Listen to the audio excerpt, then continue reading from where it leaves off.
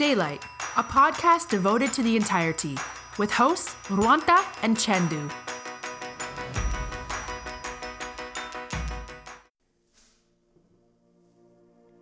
Hello. ඔගොල්ලෝ මේකතු වෙන්නේ ඩෙලයිට් පොඩ්කාස්ට් එකේ සීසන් 1 එපිසෝඩ් 7 එකත් එක්ක. ඉතින් ඔන්න අපිට එන්න බැරි වුණා ගිය සතියේ. හැබැයි ඒ වෙනුවට අපි English improving tips තියෙන ස්පෙෂල් එපිසෝඩ් එකකුයි මං හිතන්නේ ගිය සතියට කලින් සතියේත් අපිට එන්න බැරි වුණා. ඔව් නේද? ඒකෙන් අපි මෙකැනික් එකකුත් දුන්නා. ඔව්. ඔන්න ඔහොම තමයි ඉතින් උනේ. හැබැයි අපි දැන් සත් දෙකකට විතර පස්සේනේ මම හිතන්නේ. ඔන්න අපි දැන් ආයි ලොකු එපිසෝඩ් එකක් එක්ක එකතුලා ඉන්නවා. ඉතින් අද අපිට කියන්න නිවුස් ටිකක් තියෙනවා. ඒ වගේම තව විස්තර ටිකකුත් හොයාගෙන අවිලා තියෙනවා. අපි මුලින්ම කියමුනේ චන්දු. දැන් මේ පහුගිය මාසෙ ටිකක් පොඩ්කාස්ටර්ස්ලට විශේෂ වුණානේ නේද? ඔව් මේ අපිත් එක්ක කට්ටිය එකතු වෙලා ඉන්න කට්ටියයි අපේ පොඩ්කාස්ටර්ස්ලා කට්ටියයි ඔක්කොම අපිට හම්බෙන්න අවස්ථාවක් ලැබුණා. ඔක්කොම එක තැනකට එකතු වුණා. Sri Lankan first podcast meet up එක. කියන්නේ Sri Lankan SL podcast 1.0 meet up එක තිබුණා 2018 6 වෙනි මාසේ දෙවනිදා පන්නිපිටිය ධර්මරාජ කොලෙජ් එකේ. ධර්මපාල කොලෙජ්. ඔව් ධර්මපාල කොලෙජ් එකේ. හරි.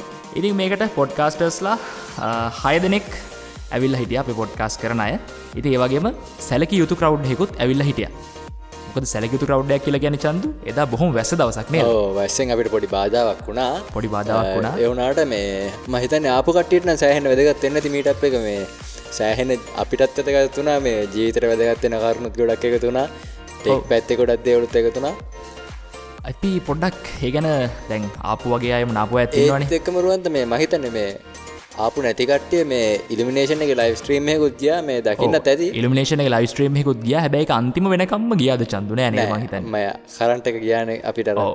අතරමඟදී අපිට සෑහෙන්න වැදගත්ම කතාව යද්දි මේ කරන්ට් එක ගියා. කරන්ට් එක ගියා. ඉතින් ඒ වගේ පොඩි බාධා වී මෙල්ල වුණා පරිසරයෙන්. ඉතින් ඒ නිසා ඔන්න ආපු අයත් ඉන්නවා, ආපු නැති අයත් ඉන්නවා. ඉතින් අපේ කට්ටියම දැනගන්න මේක පොඩි සාරාංශයක් කියමු නේද? හරි. මේක ඔන්න පොඩ්කාස්ට් මීට් අප් එක පටන් ගත්තා. පටන් ගත්තේ මලින්ද අයියයි අපේ සතා අයියයි. ඔන්න සතා අයියා කාලෙට පස්සේ ඕස්ට්‍රේලියාවෙන් ඉඳන් ඇවිල්ලා ඔන්න කට්ටියව හම්බෙන්න ආවා. ඉතින් එයා ෆෑන් කෙනෙක් වගේ හැමෝම ගිහලා කතා කරනවා සතා අයියත් එක්ක. ඉතින් හරි ෂෝක් නේද? ඔව් මේ මම හිතන්නේ අල්ලගන්න අමාරුම මිනිස්සයනේ. ඔව් අනිවාර්යයෙන්ම. ඉතින් ඔන්න මලින්ද අයියා තමයි පොඩ්කාස්ට් මීට් අප් එක ස්ටාර්ට් කරේ. ඒගොල්ලෝ ලයිව් පොඩ්කාස්ට් එක පොඩි කැලලක් කරලා පෙන්නුවා ඒ වෙලාවේ. Apple phone versus Android phones. මේ මලින්ද අයියත් එක්ක එක්කෙනෙක් එකතු වුණා.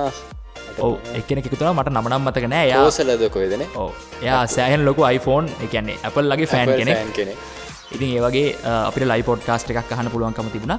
ඉතින් මම හිතන්නේ ඒක නම් ලයිව් ස්ට්‍රීම් එක ගියා ඉලුමිනේෂන් කමියුනිටි එකේදී. ඒක හැමෝම දකින්න ඇති.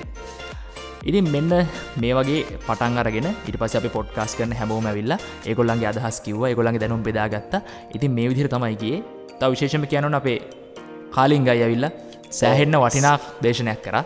මම හිතන්නේ සෑහෙන ලොකු වෙලාවක් කරගෙන සෑහෙන ලොකු වටිනා ජීවිතේට වටින දේවල් ගොඩක් කිව්වා. ඔව් ටෙක් වලට වඩා එයාගේ ටෙක් කතා තමයි පොඩ්කාස්ට් එක. නමුත් එදා ඒ කරපු කතාවෙන් එතන හිටපු හැමෝම ජීවිතේට පොඩි හරි දෙයක් ගත්තා කියලා මම තනියෙන් ගොඩක් විශ්වාස කරනවා. ඔව් අනිවාර්යයෙන්ම අපිටත් එහෙම තමයි. අපිත් සෑහෙන දේවල් ජීවිතේට එකතු කරගත්ත මේ ඒ කතාව අහලා. ඔව් විශේෂයෙන් මෙයා කතා කරේ වයි පවර් එක. ඒ කියන්නේ මේ ඇයි කියලා තමන්ගෙන් නිතරම ප්‍රශ්න කරන එක. මේක මේ ලංකාවේ අපි ගොඩක් අහලා තිබ්බේ නැති වුණාට මේක අනිත් රටවල මේ power of why කියලා මේක වෙනම කතා කරන මාතෘකාවක්. මම ඔය කාලිංග අය තමයි ලංකාවේ පළවෙනි පාරට ඔහොම දෙයක් ගැන විවෘතව මෙහෙම කතා කරනවා දැක්කේ.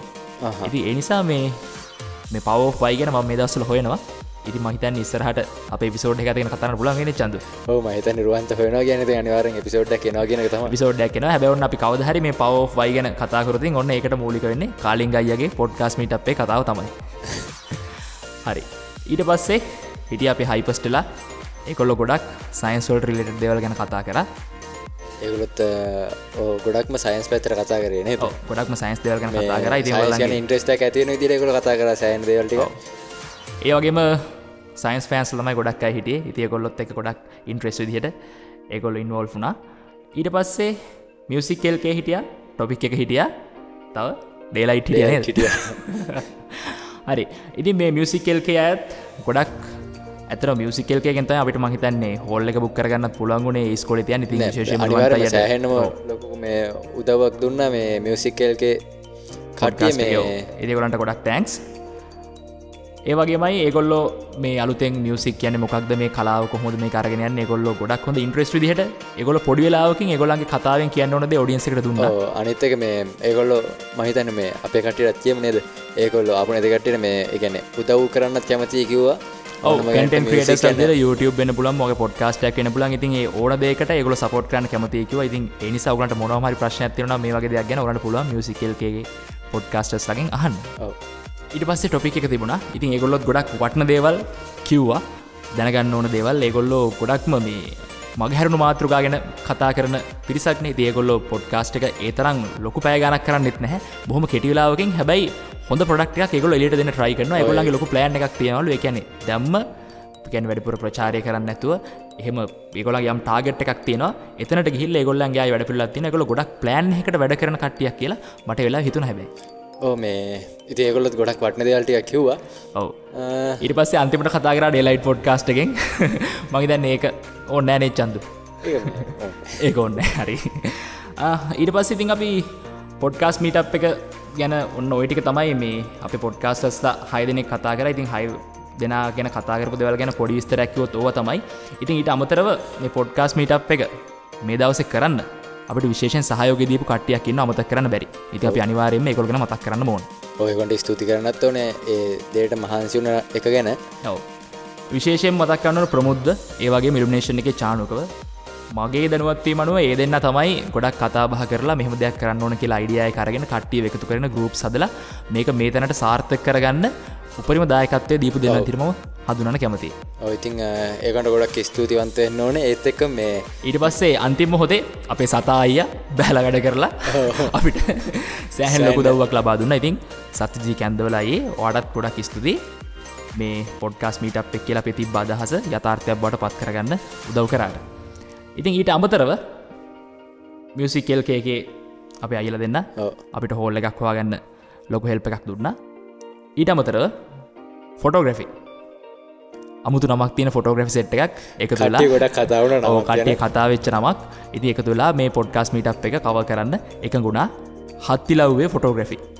ඒගොල්ලන්ට ගොඩක් තෑන්ක්ස් කරන්න ඕනේ. ඒගොල්ලන්ට තෑන්ක්ස් ගොඩක්. මොකද ඒගොල්ලෝ කිසිම ප්‍රශ්නකින් තොරව මේ පොඩ්කාස්ට් මීටප් 1.0 එක ඇවිල්ලා ඒකට කවරේජ් එක දෙන්න එකඟුණා. ඒ වගේමයි පොඩ්කාස්ට් මීටප් 1.0 ලෝගෝ එක ඩිසයින් කරා සචින්ත කෙද්දගොඩගේ. මම හිතන්නේ කට්ටියට මතක නම් අපේ එපිසෝඩ් 1 එකේ තමයි මතක් කරා සචින්ත ගැන. ඔව් අපේ එපිසෝඩ් 1 එකෙත් මතක් කරා. මොකද ඩේලයිට් පොඩ්කාස්ට් එකෙත් මේ ලෝගෝ ඩිසයින් මේ හැමදේම කරේ එයා. ඉතින් මෙයා පොඩ්කාස්ට් මීටප් 1.0 එකේ ලෝගෝ එක ඩිසයින් කරා. ඉතින් සචින්ත කෙද්දගොඩගේ ඔයාලටත් ගොඩක් ස්තුතියි ඒ කරපු හෙල්ප් එකට. ඉතින් ඔන්න ඔය ටික තමයි අපිට සාරාංශයක් විදිහට මේ පොඩ්කාස්ට් මීටප් එකේ උනේ මේකයි. මේකට උදව් කරපු අය මේ කට්ටිය කියලා කියන්නේ. ඉතින් මම හිතන්නේ අපේ පොඩ්කාස්ට් එක විතරක් නෙමෙයි ඊළඟට එන තියෙන හැම පොඩ්කාස්ට් එකකම මේ එපිසෝඩ් එකේදී අනිවාර්යයෙන්ම මේ මීටප් එක ගැන කතා කරයි. ඉතින් හැම එකෙම ඔයගලන්ට තොරතුරු එකතු කරන්න පුළුවන් වෙයි කියලා අපි හිතනවා. ඒත් එක්ක මේ තව ඊළඟ අවුරුද්දේ මීට වඩා ලොකුවට කරන්න බලාපොරොත්තු වෙන පොඩ්කාස්ට් මීටප් එක. ඔව් අනිවාර්යයෙන්ම. මොකද මේ අවුරුද්දේ අපි කරේ මේකට කොහොම පිරිසක් සහභාගී වෙලා අපි දැනන් හිටියේ නෑ. සතියටත් අඩු කාලයකින් සතිය එකමාරක් වගේ නේ. සතිය එකමාරක් වගේ කාලෙකින් බොහොම පොඩි කාලෙකින් තමයි අපි මේක කරේ. හැබැයි චන්දු එක දෙයක් කියන්න ඕනේ. පොඩ්කාස්ට් මීටප් එකට ඇවිල්ලා හිටපු හැම කෙනෙක්ම අනිවාර්යයෙන්ම හදවතින්ම ශ්‍රී ලාංකාවගේ හදවතින්ම පොඩ්කාස්ට් අහන කට්ටිය තමයි ඇවිල්ලා හිටියේ. මොකද ගොඩක් අසීරුතාවන්ට මුහුණ දෙන්න සිද්ධ වුණා. හැබැයි අන්තිම මොහොත වෙනකන් කවුරුත් නැගිටලා ගියේ නෑ. ඒ හැමදේම ඊටාම අසීරුවෙන් හරි අහගෙන ඒගොල්ලෝගේ උපරිම පාටිසිපේෂන් එක ලබා දුන්නා. 4 විතර වෙන හවස 4 විතර වෙනකම්ම ගියානේ අපේ පොඩ්කාස්ට් එක. පොඩ්කාස්ට් එක එච්චරලා ගියා. ඒගොල්ලෝ වැස්සා කියලා ගණන් ගත්තේ නැහැ. ඒ වගේ කිසිම අපහසුතාවයක් ගණන් ගන්න නැතුව ඒගොල්ලෝ දිගටම රැඳිලා ඒගොල්ලෝ සෑහෙන ලොකු සහයෝගයක් දුන්නා. ඉතින් ඒ නිසා අපි සෑහෙන ලොකු අවබෝධයක් ගත නේ චන්දු මේ අපිත් එක්ක පොඩ්කාස්ට් කමියුනිටිස් වල ඉන්න හැමදෙනාම අනිවාර්යෙන්ම 100%ක් පොඩ්කාස්ට්. ඔව් 100%ක් පොඩ්කාස්ට් අහන්නම ඒ වෙනුවෙන්ම කැපෙලා ඉන්නේ තමයි කියලා.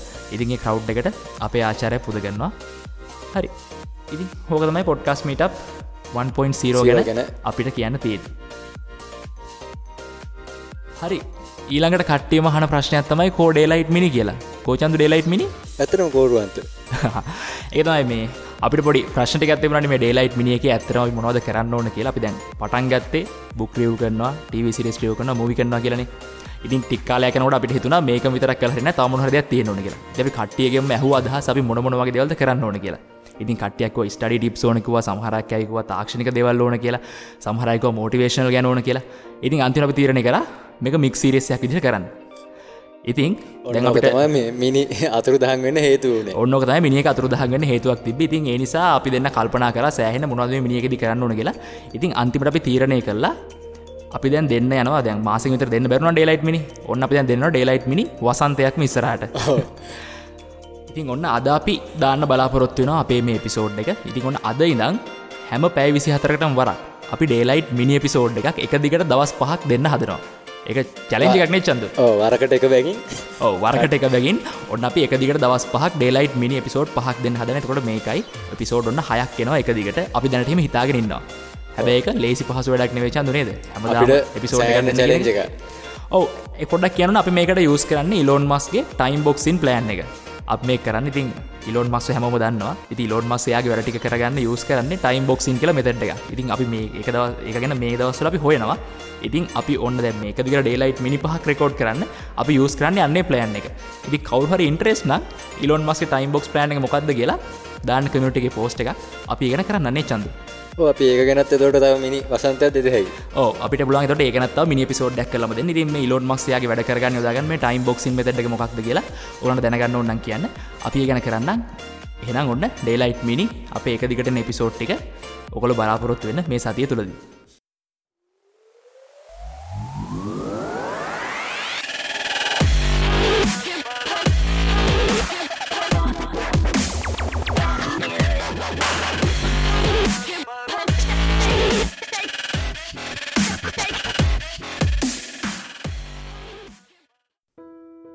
හරි එහෙනම් අපි දැන් නිවුස් පැත්තට යමු නේ චන්දු.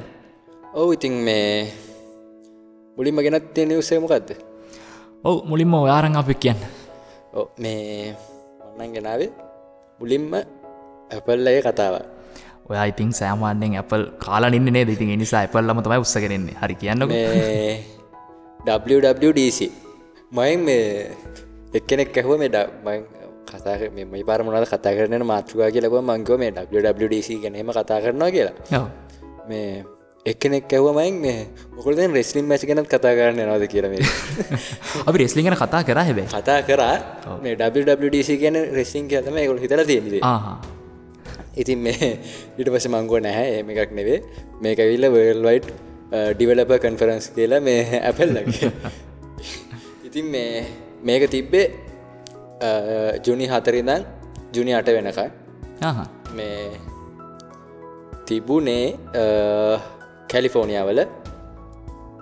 ඉතින් ගොඩක් දේවල් කියලා තිබ්බා අලුත් අප්ඩේට්ස් ගැන. මේ මාත් මේ සෑහෙන්න මේ වෙහකින් බලන් ඉන්න මේ අප්ඩේට්ස් එනකම් මේ මොකද ඔන්න මුලින්ම එනවා iOS 12 වෙනවා කියලා තියෙනවා. ඉතින් මම හිතන්නේ 6S එකේ නේද කොහෙද තමයි මේකට අප්ඩේට් එක හම්බෙන්නේ. ඉස්සෙල්ලා තිබ්බ OS වලට වඩා මේ 100ට මම හිතන්නේ 70කින් විතර performance වැඩි කරලා දෙනවා. බොහොම හොඳ තත්ත්වයක්. ඔව් මේ apps launch වෙනවා ඉක්මනින්. ඒත් එක්කම කැමරා එක ස්පීඩ් ලු ඊට පස්සේ මොනවද කීබෝඩ් එක එහෙම pop up වෙනවා ස්පීඩ් එක වැඩි කරලා. ඒ වගේ මේ සෑහෙන ලොකු දියුණුවක් කරලා තියෙනවා. ඒත් එක මේ මතකනම් කට්ටියට මේ ඇනිමෝජි ඒකෙත් මේ ඉස්සෙල්ල තිබ්බේ මේ අපේ මූුණේ ඉරියව් විතර අඳුරගන්නේ. අපේ දිව එහෙම අඳුරගත්තේ නෑ ඉස්සෙල්ලා.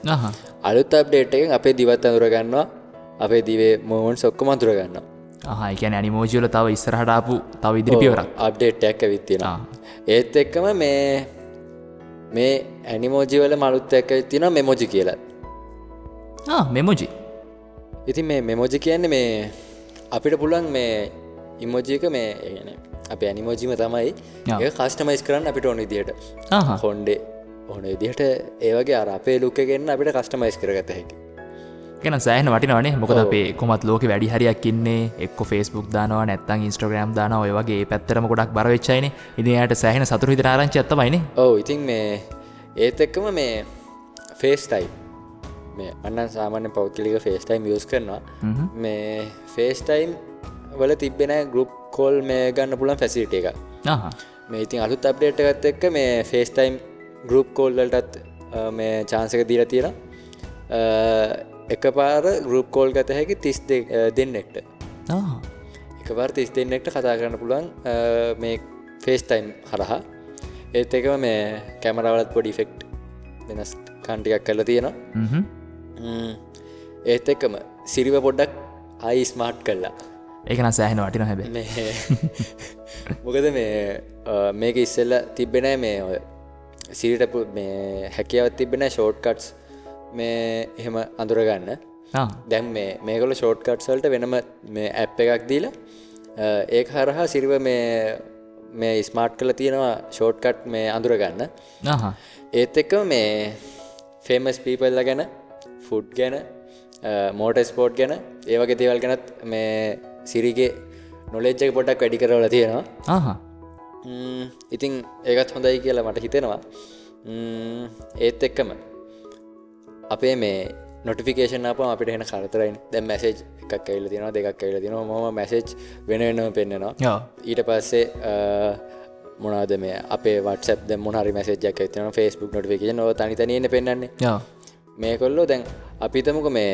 Facebook එකෙන් ඇවිල්ලා තියෙනවා කියලා නොටිෆිකේෂන් එක ඒ Facebook එකෙන් දැන් නොටිෆිකේෂන් පහක් තියෙනවා ඒ පහම එකකට මේ බන්ඩල් කරලා තියෙනවා මැසේජ් වලින් ඒ අපිට ඕන නම් මේ පහලට ඇදලා ඒ නොටිෆිකේෂන් පහ බලන්න පුළුවන් ඒකට මේ ස්ක්‍රීන් ලොක් ස්ක්‍රීන් එක පෙන්වන්නේ මේ එක බන්ඩලයක් විදිහට ඉතින් ඒකත් හොඳයි කියලා මට හිතෙනවා මේ ඒත් එක්කම මේ අපේ දැන් අපි ෆෝන් එකේ Facebook එකෙම ගියාම දවසේම Facebook නේ දැන් ඉතින් ඒක හින්දා මේගොල්ලෝ මේ ඇප් ලිමිට්ස් කියන මේ concept එක හඳුන්වලා තියෙනවා මේ ඒ කියන්නේ අපිට චෙක් කරන්න පුළුවන් අපි කොච්චර වෙලාවක් මේ ඇප් එක යූස් කරනවද අපිට ඕන මේක ලිමිට් එකක් දාත හැකි එතකොට අපිට නොටිෆිකේෂන් එකක් එනවා ඊට පස්සේ අපිට අපි මේ ඒ ටයිම් එකෙන් එහාට ඒ ඇප් එක ඕපන් කරන්න බෑ ඒ වගේ අපිට මේ ඇප් ලිමිට්ස් දාන්නත් පුළුවන් දැන් ඒත් එක්කම do not disturb එකත් පොඩ්ඩක් වැඩි දියුණු කරලා තියෙනවා ඊට පස්සේ මොනවාද මේ අපේ තිබ්බනේ මේක ස්ටොක්ස් රීඩිං ඒ වගේ Apple ලගේ ඇප් තිබ්බනේ ඒවා iPad එකටත් ඉන්ට්‍රොඩියුස් කරලා තියෙනවා ඉස්සෙල්ලා ඒවා iPad එකේ තිබ්බේ නැහැ ඒත් එක්කම ලංකාවේ නම් පොඩ්ඩක් පාවිච්චි කරන අඩුයි මේ CarPlay ඒ CarPlay එකට මේ දැන් third party navigation app use කරන chance එක දීලා තියෙනවා ඒ කියන්නේ Google Map ඒ වගේ ඒවත් මේ CarPlay එක use කරන chance එක දීලා තියෙනවා මම හිතන්නේ ඒකට නම් ගොඩක් සතුටුයි කට්ටියට ඔව් කට්ටියට සතුටුයි ඉතින් ඒත් එක්කම වැදගත් දෙයක් කියන්න තියෙනවා augmented reality AR 2.0 එනවා iOS 12 එකත් එක්ක මේ මං කවදාකවත් හිතුවේ නැහැ ඒ කියන්නේ එච්චර ලොකුවට මේ තාක්ෂණය දියුනේ කියලා මේගොල්ලන් ෆේස් ට්‍රැකින් එක 3D ඔබ්ජෙක්ට් එකක් මේගොල්ලන්ට මේ අපිට මේ රෙන්ඩර් ගන්න පුළුවන්. ඒ කියන්නේ අපි හිතමුකෝ දැන් Apple users දෙන්නෙක් ඉන්නවා කියලා. ඒ දෙන්නට මේ augmented reality වලින් play කරන්න පුළුවන් ගේම් එක. ඒ කියන්නේ ඒගොල්ලන්ට පේන්නේ මේ දැන් අපි හිතමුකෝ එක්කෙනෙක් මාක් කර දැන් බෝල් එකකින් ගහනවායි කියලා ලී එකට. ඒ ලී වැට දැන් ලී තුනක් තියෙනවා. බෝලයක් තියෙනවා කියලා හිතන්නකෝ. දැන් එක්කෙනෙක් මේ ඒ බෝලෙන් ගහන එක ලීයකට. අනිත් එක්කෙනාට පෙන්නනවා ඒ ලීය වැටුණයි කියලා. එයාට අනිත් මේ ලී දෙකෙන් එකකට ගහන්න පුළුවන්. අන්න ඒ වගේ මේ දෙන්නට සම්බන්ධ වෙලා මේ ප්ලේ කරන්න පුළුවන් මේ AR සිස්ටම් එකක් හදලා තියෙනවා. ඒක සෑහෙන්නම මේ අලුත්ම විදිහක එක්ස්පීරියන්ස් එකක් නේද? ඔව් මම හිතන්නේ මේ සෑහෙන්නම හොඳ එක්ස්පීරියන්ස් එකක්. ඒත් එක්කම මේ අලුත් ෆයිල් ෆෝමැට් එකක් මේ AR වලටම ඉන්ට්‍රොඩියුස් කරලා තියෙනවා USDZ කියලා. ඒත් එක්කම ඕවා තමයි මේ iOS තව එකක් කියන්න තියෙනවා. AR use කරලා මේ අපි හිතමුකෝ මේ මොකක් හරි අපේ ඔබ්ජෙක්ට් එකක් තියෙනයි කියලා රියල් වර්ල්ඩ් එකේ. කැමරා එක use කරලා අපිට මේ ඒකේ දිගම අනින්න. ඒ වගේ ටෙක්නොලොජි එකකුත් iOS 12 එකේ තියෙනවා. ඒක නම් හොඳයි. කැමරා එකෙන් දැන් අපි හිතමුකෝ අපේ ලැප්ටොප් එකේ ස්ක්‍රීන් එක දිගම ඉන්නෝනේ කියලා. අපිට ස්ක්‍රීන් එක කෙරවලකින් ඉඳන් අනිත් කෙරවලට අරන් ගියාම මේ අනිත් කෙරවලට අරන් ගියාම ඒකේ දිග මේ මැනගන්න පුළුවන්. ඒකත් මේ සෑහෙනම හොඳ ටෙක්නොලොජි එකක් මම හිතන්නේ. මම හිතන්නේ මේගොල්ලෝ ගොඩක්ම මේ පාර AR පැත්තට ලොකු බලක් දීලා තියෙනවා. ඩෙවලොපින් පැත්තට. ඉතින් මේ ඒවා තමයි iOS 12 එකේ තියෙන්නේ. ඊට පස්සේ තියෙනවා macOS Mojave. මම ඕක එනකන් තමයි මේ මම හැමදාම App Store එකට ගිහිල්ලා check කරනවා update තියනවද කියලා. මේ තාම නම් ඇවිල්ලා නැහැ. ඒ කියන්නේ macOS ලගේ අලුත් update එකද? ඔව් අලුත්ම update එක. මේකේ තියෙනවා white dark mode එක. ඒකෙදී ඔක්කොම මේ අපේ ෆුල් මේ වින්ඩෝ එකමයි ඇප්ස් ඔක්කොම මේල් කැලෙන්ඩර් iTunes ඔය වගේ ඔක්කොම මේ ඩාර්ක් තීම් එකකට චේන්ජ් වෙනවා. ඒක මේ කියන්නේ අමුතුම ලස්සනක් තියෙන ඩාර්ක් තීම් එකේ ඒක කැමති නැති කට්ටියට මේ ඉන්න තීම් එකේම ඉන්නත් පුළුවන්. ඔව් ඩාර්ක් තීම් එක සාමාන්‍යයෙන් මගේත් ෆේවරිට්. මම සාමාන්‍යයෙන් ඕන තැනක ඩාර්ක් තීම් එකක් යූස් කරන්න හරි කැමතියි. ඒක තමයි මේ ඒත් එක්කම නිව් ගැලරි view එකක් දීලා තියෙනවා. ඒත් එක්කම අපිට පුළුවන් මේ ඩෙස්ක්ටොප් එකේ අපේ දැන් මේ ෆෝල්ඩර්ස් දැන් රුවන්ත මගේ ලැප්ටොප් එක නම් දැකලා තියෙනවා මේ මගේ ඩෙස්ක්ටොප් එකේ ෆෝල්ඩර්ස් පිරීලානේ තියෙන්නේ. ආයි අහලා නිකන් කියලා වැඩක් නෑ ඒක. අපිට මේ දැන් පුළුවන් අලුත් අප්ඩේට් එකෙන් මේ තියෙනවා මේ කැටගරයිස් කරන්න. ෆෝල්ඩර්ස් වෙනම මේ අර කැටගරයිස් කරලා එක බන්ඩලයක් විදිහට අර අයින් කරලා හැකි. එතකොට අපිට මේ ෆෝල්ඩර්ස් මේ බන්ඩල් එක ක්ලික් කරාම ෆෝල්ඩර්ස් විතරයි තියෙන්නේ ඒකේ. ඩෙස්ක්ටොප් එකේ. ඩෙස්ක්ටොප් එකේ. ඉතින් ඒකත් මම හිතන්නේ සෑහෙන මට නම් වටිනවා. ඉතින් ඒත් එක්ක ෆයින්ඩර් එකත් පොඩ්ඩක් දියුණු කරලා තියෙනවා. ස්ක්‍රීන්ෂොට් පොඩ්ඩක් දියුණු කරලා තියෙනවා. ඒත් එක්ක මේ වටින දෙයක් තියෙනවා මේ සෆාරි එකේ. සෆාරි එකේ පොඩ්ඩක් අප්ඩේට් එකක් තියෙනවා සිකියුරිටි අප්ඩේට් එක. ඒකේ තියෙන්නේ මේ අර දැකලා තියෙන ඇති රුවන්ත සමහර සයිට්ස් වලට ගියාම මේ තියෙනවා Facebook ෂෙයා කරන්න ඒගොල්ලන්ගේ page එක YouTube ෂෙයා කරන්න. එහෙමම අර යටින් අර ඇඩ් එකක් වගේ යටින් වැටෙන්නේ. අපි ඒක ක්ලික් කරේ නැත්නම් විනාඩි 5ක් යනකම් ලින්ක් එක ඕපන් වෙන්නේ නැහැ. අන්න ඒ වගේ ඒක මේ Safari අලුත් අප්ඩේට් එකේ ඒවා අපේ මේ මොනවාද අපේ පර්මිෂන් නැත්නම් පෙන්වන්නේ නැහැ. ඒක මේ මොකද අපේ සිකියුරිටි වලට පොඩි හානියක් වෙන හින්දා Facebook වල ඔය ෂෙයා වෙන ඒවා ඒ බටන් මේ කිසිම දෙයක් පෙන්වන්නේ නැහැ. අපේ සිකියුරිටි අපේ මේ පර්මිෂන් නැත්තම්. හරි හරි. ඒ කියන්නේ අපේ මුලින් රික්වෙස්ට් එකක් කරනවා මේක පෙන්වන්න දෙපාද කියලා. අලව් කරන්නද මේ නැද්ද කියලා. හරි හරි. මොකද මේ මම හිතන්නේ මේ ඒක හොඳයි මම නම් දකින විදියට මොකද මේ ඔය Facebook ෂෙයා කරනවා ඊට පස්සේ අපේ data cases එනවා දැන් ඔය වුණා වගේ. ඔව්. ඉතින් මේ ඒ වගේ ප්‍රශ්න හින්දා ඒත් එක්ක මේ තව එකක් තමයි මේ මෙච්චර කාලෙකට සවුන්ඩ් රෙකෝඩ් මේ ඇප් එක තිබ්බේ නැහැ Mac OS වලට. iOS වල විතරයි තිබ්බේ. ඒකත් අලුත් අප්ඩේට් එකේ දාලා තියෙනවා. ඒව තමයි අලුත් අප්ඩේට් එකේ මේ Mac OS Mojave අප්ඩේට් එකේ එන්නේ. ඒත් එක්කම iWatch මේ දන්නවා තියෙන Apple iWatch එක watchOS 5 එක ඇවිත් තියෙනවා. ඒ watchOS 5 එකේ තියෙන්නේ විශේෂත්වයක් තමයි මේ අපි තුමු රුවන්තර මේ watch එකක් තියෙනවා iWatch එක. මටත් iWatch එකක් තියෙනවා. අපි දැනට walkie talkie වගේ කතා කරන්න පුළුවන්. ඒ වගේ app එකක් තියෙනවා. ඒ කියන්නේ press කරා talk කරා. ඒ කියන්නේ ඒගොල්ලෝ මේ walkie talkie app කියලා තමයි කියන්නේ. ඒත් එක්කම අපේ මේ challenge කරත හැකි අපේ friends ලාට. ඒ කියන්නේ අපේ දැන් අපේ workout motivate කරන්න අපිට චැලෙන්ජ් කරන්න පුළුවන් ෆ්‍රෙන්ඩ්ස් ලට ඔයා දැන් අද මෙච්චර මේ දුවන්න ඕනේ අන්න ඒ වගේ චැලෙන්ජ් කරන්න පුළුවන් සිස්ටම් එකක් හදලා තියෙනවා. ඉතින් ඔය තමයි ගොඩක්ම මේ වැදගත් අප්ඩේට්ස් ඇවිත් තියෙන්නේ ඒකට. ඒත් එක්කම මේ TV OS 12 එකයි තියෙනවා. Apple TV ලංකාවේ නම් ගොඩක් අඩුයි මම හිතන්නේ. මේ ඒකේ මේ අලුත්ම අප්ඩේට් එකේ තියෙන සවුන්ඩ් quality වැඩි කරලා තියෙනවා. Dolby Atmos sound මේ අප්ඩේට් එක දීලා තියෙනවා. ඉතින් ඔය තමයි WWDC එකේ කතා වුණේ. මම හිතන්නේ මේ සෑහෙනම හොඳයි. කට්ටියට අප්ඩේට් එක එනකම් බලන් ඉන්න පුළුවන් iOS 12 එහෙම. මොකද මේ මම දැක්ක මේ ඒගොල්ලෝ කියනවා මේ පරණ iPhone එකක් වුණත් ගොඩක් fast වෙනවායි කියලා. ඉස්සර තිබ්බට වඩා මේ ඉතින් ගොඩක් කට්ටියත් ඇවිල්ලා ඉන්දියා මේ ගොඩක් මේ ලොකුවට තිබ්බ ඉවෙන්ට් එක. මම නම් ලයිව් බලන්න උන්නේ නැහැ. මම පස්සේ තමයි බැලුවේ. ඉතින් ඔය තමයි WWDC ගැන කතා වුනේ. ඉතින් අපි රුවන්ත. ඔව් හරි අපි එහෙනම් තව මාතෘකාවකට යමු එහෙනම්. ඔව්.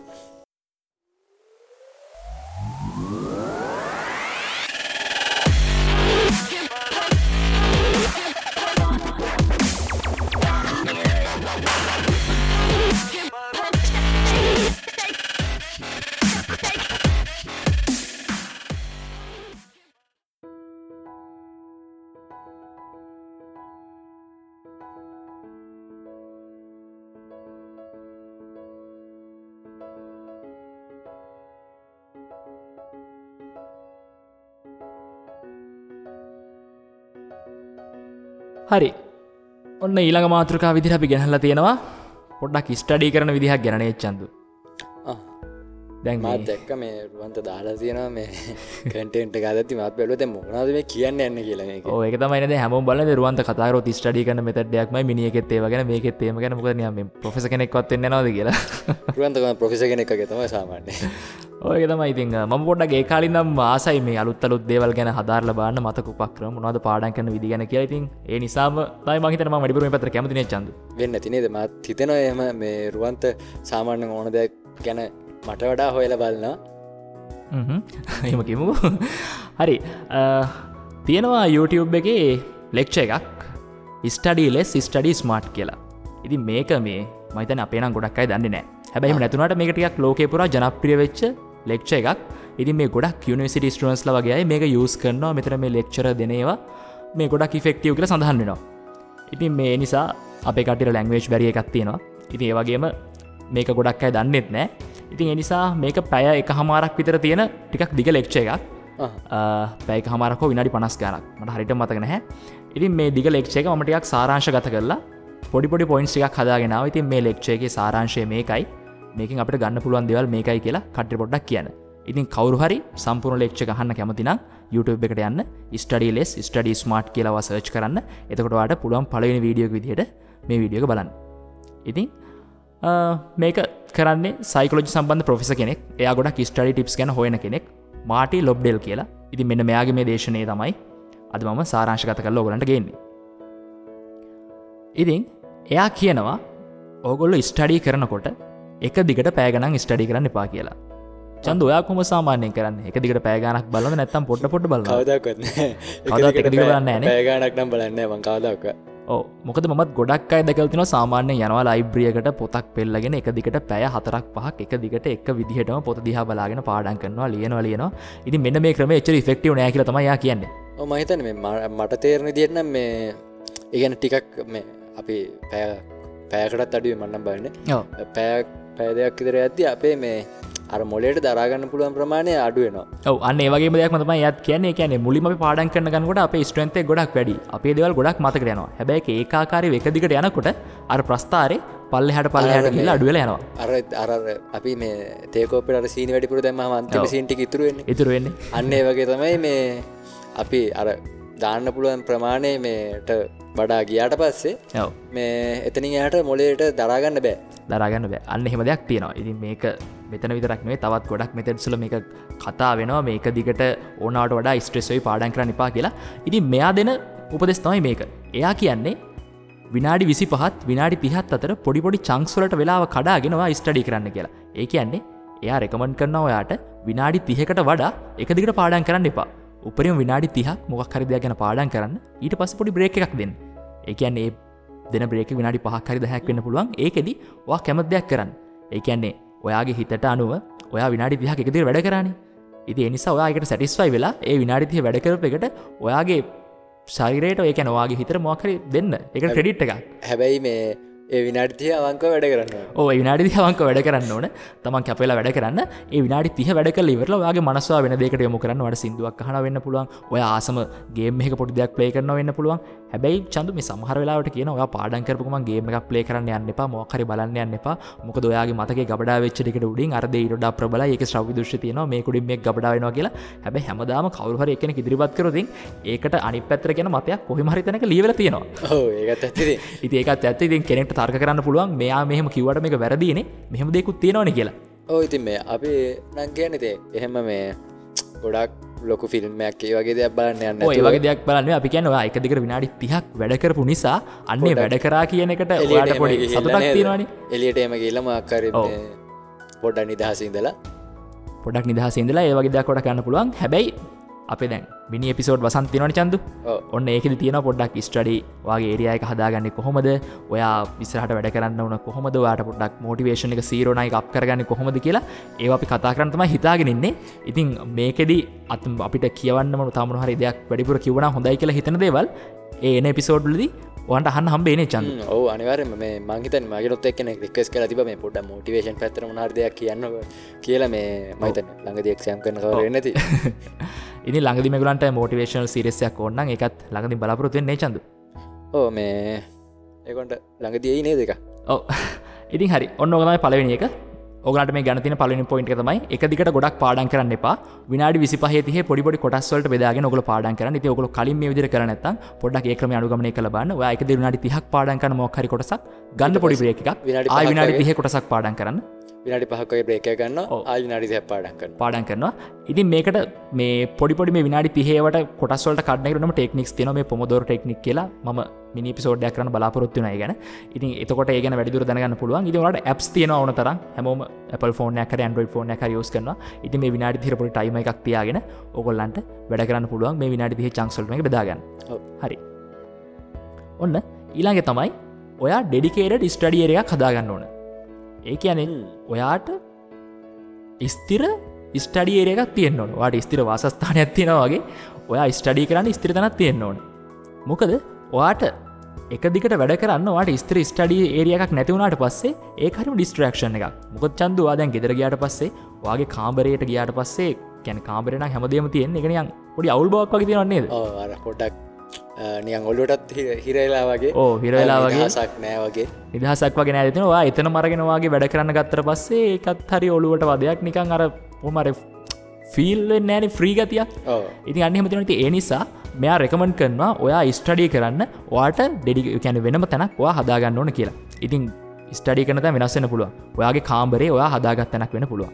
ඔව්. එහෙම නැත්නම් ලයිබ්‍රරි ඔයා ෆේවරිට්ම තැන වෙන්න පුළුවන්.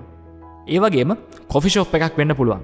හැබැයි මම නම් දැකලා නැහැ ලංකාවේ ගොඩක් කොෆි ෂොප්ස් වල නම් ගිහලා කට්ටිය පාඩම් කරනවා. හැබැයි මම නම් හරිම කැමතියි මගේ ලැප් එකත් අරගෙන ගිහලා කොෆි ෂොප් එකට ගිහලා කොෆි එකක් ගන්න ගමන් noise cancellation headset එකක් දාගෙන වැඩක් කරන්න තියෙනවා. එනම මේ මාරම අත්දැකීමක් ඒක. ඔව් ඒක නියම අත්දැකීමක්. වචන වලින් කියන්නත් බෑ. ඔව් වචන වලින් කියන්නත් බෑ. ඉතින් කට්ටිය try කරලා නැත්තම් පොඩ්ඩක් try කරලා බලන්න. හැබැයි ඔය අනිවාර්යයෙන්ම ඔයාට ලැප් එකක් තියෙනවා නම් ලැප් එක හරි ටැබ් එක හරි ඒ වගේමයි noise cancellation headset එක උත් අරගෙන යන්න ගිහලා කොෆි ෂොප් එකේ කොෆි එකක් බොන ගමන් පොඩ්ඩක් ඒ වගේ වැඩ කරලා බලන්න. ඒක හරිම effective. ඔව් මේ ඒක අර හෙන ඉන්ට්‍රෙස්ටඩ් එකක් මේ පාඩම් කරන තේ සෑහෙන ෆ්‍රී එකකුත් තියෙනවා. මේ එලියෙන් සද්ද බද්ද ඇහෙන්නේ නැහැ noise cancellation headset එකක් දාගෙන ඉන්නේ. headset එකක් දාගෙන ඉන්නේ. ඉතින් ඒ වගේමයි ඔන්න ඔය වගේ තැන් කිහිපයක් ඔයාට ස්ථිර විදිහට තියාගන්න පුළුවන් ඔයා ස්ටඩි කරන ඒරියාස් විදිහට. ඉතින් විශේෂයෙන්ම ඔයාගේ ගෙදර ස්ටඩි ඒරියා එකක් තියාගන්න පුළුවන්. ඒ වගේම ලයිබ්‍රරි ඔයා හැමදාම ඉන්න තැනක් වෙන්න පුළුවන්. ඒ වගේම ඔයාගේ ෆේවරිට් කොෆි ෂොප් එක හරි ඒ වගේ දෙයක් වෙන්න පුළුවන්. නැත්නම් normal එලිමහනේ පාක් එකක් වුණත් ප්‍රශ්නයක් නැහැ. ඔයා ඕකේ නම්. ඔව් එයා කැමති නම් ඔයාට ෆ්‍රී කියලා හිතන ඕනම තැනක. ඕනම තැනක ඔයාට ඒක මේ ස්ථිරව තියෙන්න ඕනේ. ඔය හැබැයි ස්ථිරව තියාගන්න ඕන. මොකද ඔයා සැරින් සැරේ ඔයාගේ ස්ටඩි කරන තැන මාරු කරනවා නම් ඒක ඒ තරම් හොඳ දෙයක් වෙන්නේ නැහැ. මොකද අපි ඉස්සරහට මිනි එපිසෝඩ් එකක් අපි කරන්න ඉන්නවා. අපි මිනි එපිසෝඩ් වසන්තයේදී අපි දෙන්නම් ස්ටඩි ඒරියා එකක් ක්‍රියේට් කරගන්න විදිය කොහොමද කියලා. ඉතින් ඒකෙදිත් අපි කියනවා කොහොමද නිවැරදිව ස්ටඩි ඒරියා එකක් ක්‍රියේට් කරගන්නේ. ඉතින් මේකේ තියෙන අපි රූම් එකක නම් චන්දු රූම් එකේ ටෙම්පරේචර් එකක් තියෙන්න ඕන. ඒකට එන ලයිට් එකේ විදිහක් තියෙනවා. ඒ වගේම අපි ගන්න ඕන කලර් එක තියෙනවා. ඉතින් ඒ වගේ දේවල් බොහොම මේ mentally and physically බලපාන දේවල් තියෙනවා. ඉතින් ඒවා අපි සවිස්තරාත්මකව මේ මිනි එපිසෝඩ් එකේදී විස්තර කරනවා. ඉතින් මෙතෙන්දී වාගේ මේ study less study smart lecture එකෙන් ඔයා ගන්න ඕන ඔයාට නියමිත ස්ටඩි ඒරියා එකක් තියාගන්න ඩිස්ට්‍රැක්ෂන් එක අඩු. මොකද ගෙදර කට්ටිය ටීවී බලනවා නම් ඒකේ සද්දේ කාමරේට ඇහෙනවා නම් ඔයාට පාඩම් කරගන්න අමාරුයි බෑනේ. අර අපි අර කිව්ව විනාඩි 30වත් මේ එතකොට අවංකව පාඩම් කරන්න. අවංකව Tamanට හිතට එකඟව අර එක දිගට එක අවධානයකින් පාඩම් කරන්න බෑ. සමහරවිට මේ දැන් ඔය විනාඩි 30ක් ඇතුළත මේ අපි ආස කතාවක් ටීවී එක යනවා වෙන්න පුළුවන්. එතකොට අපි මේ මෙතන පාඩම් කරාට කතාව ළඟ තමයි අපි ඉන්නේ. ඔව්. කතාව ළඟමයි ඉන්නේ. ඉතින් ඒ වගේ ඒ කියන්නේ ඩිස්ට්‍රැක්ෂන් එක වැඩිම නම් ඉතින් ඔයාලට පුළුවන් noise cancellation headset එකක් පාවිච්චි කරන්න පුළුවන්. නැත්නම් normal headset එකකින් study music එකක් අහන ගමන් ඔයාලට වැඩ කරන්න පුළුවන්. ඉතින් ඒ වගේ විකල්ප ක්‍රම භාවිතා කරන්න පුළුවන්. ඉතින් ඒ වගේ මොකක් හරි ඩිස්ට්‍රැක්ෂන් එකෙන් තොර බොහොම නිවිච්ච හොඳ ස්ටඩි ඒරියා එකක් ඔයා එක තැනක් තියාගන්න ඔයාගේ වැඩවලට. ඉතින් ඔන්න ඕක තමයි මේකෙන් ගන්න තියෙන දෙවනි මේ ඇඩ්වයිස් එක. ඊට පස්සේ ඔයා පාඩම් කරනකොට මේ facts and concept ගැන හොඳ අවධානයක් යොමු කරන්න ඕන. ඉතින් මෙයා නිතරම හොවා දක්වන්නේ ෆැක්ට් එකකට වඩා කන්සෙප්ට් එකක් පාඩම් කරන එක හොඳයි කියලා. මොකද ෆැක්ට් එක දින සාමාන්‍යයෙන් දත්තයක් නේ. කියන්නේ මගේ අතේ මෙන්න මේ බෝඩ් එක මොකක්ද මේ බෝඩ් එකේ නම වගේ දේවල් තමයි ෆැක්ට් එකට එන්නේ. සමරයිස් කරලා වගේ නිකන්. ඔව්. ඒ කියන්නේ තනිකර දත්තයක්. ඒ කියන්නේ මෙතන තියෙන්නේ මොකක්ද? බිත්තියක්. ඒ කියන්නේ ඒකෙදි ගන්න ඔය තනිකර මේ අපි පාඩම් කරන්නේ මෙයාගේ නම මොකක්ද මෙයාගේ නම මොකක්ද කියලා අපි ඔය රෝ ඩේටා පාඩම් කරන්නේ. ඉතින් අන්න ඒ වගේ තමයි මේ ෆැක්ට් එකේ දෙන්නේ. හැබැයි ඔයා කන්සෙප්ට් එකක් පාඩම් කරනවා නම් මේ බෝඩ් එකෙන් වෙන්නේ මොකක්ද මේක තියෙන්නේ ඇයි මෙතන ඒ වගේ ගොඩක් තියරිහිකුත් එක්කනේ පාඩම් වෙන්නේ. එතකොට මෙතන මේ තාප්පයක් තියෙන්නේ මේ තාප්පේ හැදුවේ කවුද මොනවද කියලා මේ ගොඩක් විස්තරත් එක්කනේ ඉන්ෆර්මේෂන් එක්කනේ. ඉතින් මෙයා නිතරම කරන්නේ මේ ෆැක්ට්ස් වලට වඩා කන්සෙප්ට් වලට අවධානය යොමු කරන්න කියලා. මොකද ෆැක්ට් එකක් මතක තියාගන්නට වඩා ලේසියෙන් අපිට පුළුවන් කතාවක් වගේ ගොතාගෙන කන්සෙප්ට් එකක් පාඩම් කරගන්න. ඉතින් මේ කන්සෙප්ට් එක තුලින්ම අපිට පුළුවන් ෆැක්ට් එකක් මතක තියාගන්න. ඉතින් මේ ගොඩක් වැදගත් කරුණක් නේ චන්දු. ඔව් මේ මොකද අපිට මේ අර එකම දේක අර අපි ගොඩක් වෙලාට පුරුදු වෙලා තියෙන ෆැක්ට් එක පාඩම් කරගන්න පොඩිනේ. ඒක නේ ටග්ගල් ලේසියා මේක පාඩම් කරන් ගියා. එහෙම නෙවෙයි අර අපිට මේ ඉන්ෆර්මේෂන් එක මතක තියාගන්න පුළුවන් නම් මෙන්න මේ වෙලාවේ දැන් අපිට ඔය සමහර වෙලාවට අපිට අර සිද්ධි මතක් වෙන්නේ අපිට ඉන්ෆර්මේෂන් එක මතක තියාගන්න මෙන්න මේ වෙලාවේ මෙතන තමයි මේ වැඩේ උනේ කියලා. අන්න ඒ වගේ තමයි මේ අර පාඩම් කරන දේත් එතකොට අපිට මතක් වෙනවා මෙන්න මෙතන මේ දේ මෙන්න මේ විදිහට. ඔව් අනිවාර්යයෙන්. හැබැයි අපි ඉස්කෝලේ යන කාලේ නම් ඔය ගොඩක් ෆැක්ට්ස් තමයි පාඩම් කරන්නේ මොනවද කවි හදාගෙන කතන්දර දාන මොනවා හරි කරනවා. හැබැයි ඊට පස්සේ අපි ඉදිරියට ඉගෙන ගන්නකොට තමයි මේ කන්සෙප්ට් එක පිටින් පාඩම් කරලා ඒක ගොඩක් ඉෆෙක්ටිව් කියලා හොයාගත්තේ. ඔව්. රයිට්. ඊළඟේ තමයි ඔයා ගොඩක් ෆාස්ට් වෙන්න ඕන වැඩ කරනකොට. නේ චන්ද අපි පොතක් පෙල්ලුවත් මොකක් හරි දෙයක් තනින් තිබ්බත් කියවන්න ගත්තත් නිකන් අර හරිම හෙමින් නිකන් අර හරිම ස්ලෝ විදිහට ඒ වගේ දේවල් කරන්න එපා කියලා තමයි කියන්නේ. ඒ කියන්නේ කොයි දේ කරත් ඔයා තරමක ඔයාගේ හොඳ වේගයක් පවත්වාගෙන ඒ දේවල් කරන්න කියලා තමයි කියන්නේ. දැන් අපි ස්පීඩ් රීඩින් කරා. ඒ වගේ අපි හොඳට දේවල් මතක තියාගන්න විදිහ කරා. ඉතින් මේ වගේ ස්ටෙප්ස් යූස් කරගෙන ඔයාට පුළුවන් ඔයාගේ මේ ඉගෙනීමේ ක්‍රියාවලිය වේගවත් කරගන්න. ඉතින් ඒ නිසා මොකද ගොඩක් තැන්වල සඳහන් ඔයා මොකක් හරි දෙයක් වේගෙන් කරනවා නම් ඒ දේ ගොඩක් මතක ඉන්නවත් වැඩි කියලා. ඉතින් ඒකෙත් වෙනම කතාවක් තියෙනවා. අපි ඒකත් දවසක් කියමු. අතනම චන්ද මේ ස්ටඩි කරන දේවල් ගැන අපි එතන හිතුවේ නැතුණාට අනිත් රටවල් වල ලෝකයේ ගොඩක් අය මේ මනෝවිද්‍යාඥයෝ වගේ දේවල් ගොඩක් ගැඹුරට හොයලා තිනවා නේද? අපි මේ ගොඩක් අඩුවෙන් තමයි ස්ටඩි පැත්තට අපි ඒ කියන්නේ අපේ දේවල් හොයන එක කරන්නේ අපි. අපි ගොඩක් හොයන එක කරන ටෙක් පැත්තෙන් එහෙම නැත්නම් අපි මාකයි සයින්ස් පැත්තෙන් ඒ වගේ දේවල් වලින් හොයන්නේ. මොකද ස්ටඩි පැත්තෙන් අපි මේ හොයන ප්‍රමාණය අඩුයි. ගොඩක් ඉන්ට්‍රෙස්ට්ුත් නැහැ මේ හොයන. ඉන්ට්‍රෙස්ට්ුත් නැහැ ඒ පැත්තේ. නමුත් මේ ඉගෙනුම් ක්‍රමවේද රාශියක් තියෙනවා ලෝකේ. නමුත් මේ ඔය හැම එකම හැම කෙනාටම ඉෆෙක්ටිව් වෙන්නේ නැහැ. නමුත් ඔය රාශියක් අපිටම 100ක් තියෙනවා කියලා. ඉතින් ඔය එළියේ තියෙන ඉගෙනුම් ක්‍රමවේද 100න් එකක් හරි ඔයාලට ක්ලික් වෙන්න පුළුවන්. ඉතින් ඒ 100ම ගැන දැනන් ඉන්නවා නම් ඔයාට පුළුවන් ඔයාට හරියන එක තෝරගන්න. ඔව්. ඉතින් ඒක හින්දා මේ මම හිතන්නේ මේ කට්ටියට කියන් තියෙන හොයන්න පුළුවන් තරම් ස්ටඩි ටිප්ස් මොනවාද කොහොමද ලේසියෙන් අපි මතක තියාගන්නේ. ඒ වගේ දේවල් ගොඩක් හොයලා බලන්න පුළුවන්. ඔව් හොයලා බලන්න. ඒ වගේම අපේ පොඩ්කාස්ට් එකේදී කියවුන් නැද්ද යත් වෙනවා නම් අනිවාර්යෙන් අපේ කමියුනිටි එකේදී කියන්නේ අපි ඒ ගැන හොයලා හරි අනිවාර්යෙන් විස්තරයක් කරනවා. හරි. ඔන්න ඊළඟට ඔන්න හතරවෙනි විදිහට අපි කිව්වේ ඔයා ගොඩක් ඔයාගේ කරනකොට ෆාස්ට් කරන්න කියලා. ඉතින් ඊට පස්සේ තමයි ඔයාට නෝට් ගන්නකොට බොහොම ෆ්‍රෙෂ් නෝට්ස් ගන්න කියලා තමයි කියන්නේ. එයා කියනවා ගොඩක් වෙලාවට ලෙක්චර් එක වෙලාවේදී නෝට් ගන්න එක පුළුවන් නම් අඩු කරන්න කියලා. මොකද චන්දු මටත් ඔය ප්‍රශ්නේ තියෙනවා. ලෙක්චර් එක වෙලාවේදී මට ලෙක්චර් එක අහන් ඉන්නයි නෝට් එක ලියන්නයි දෙකක් නම් කරන්න බෑ කීටවත්. මොකද එක්ක නෝට් එක ලියන්න ගියොත් ඉතින් ලෙක්චර් එක අහන එක අවුල් යනවා.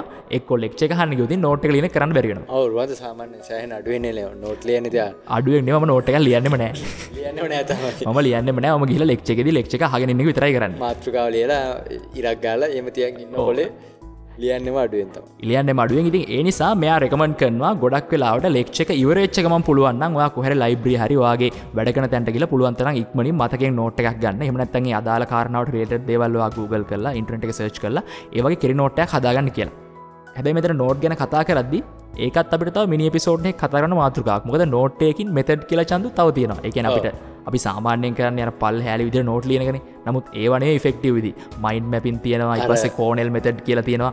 අපිට අර මේ ඉස්සර මතක දරුවන්ත මේ අපි අර ෂෝට් නෝට් ගහන්න ගියාම හයිලයිට් කරනවා. හයිලයිට් කරනවා. අන්තිමට මේ මුළු පොතම හයිලයිට් කරලා අපි අර ෂෝට් නෝට් එක ගන්න කියලා මුළු පොතම හයිලයිට් කරලා. ඒකත් මේ ඔය ඕකටම තමයි අදාළ වෙන්නේ. ඒ කියන්නේ මේ අපි පුළුවන් තරම් වැදගත්ම දේවල් විතරයි හයිලයිට් කරනවා හයිලයිට් කරන්න.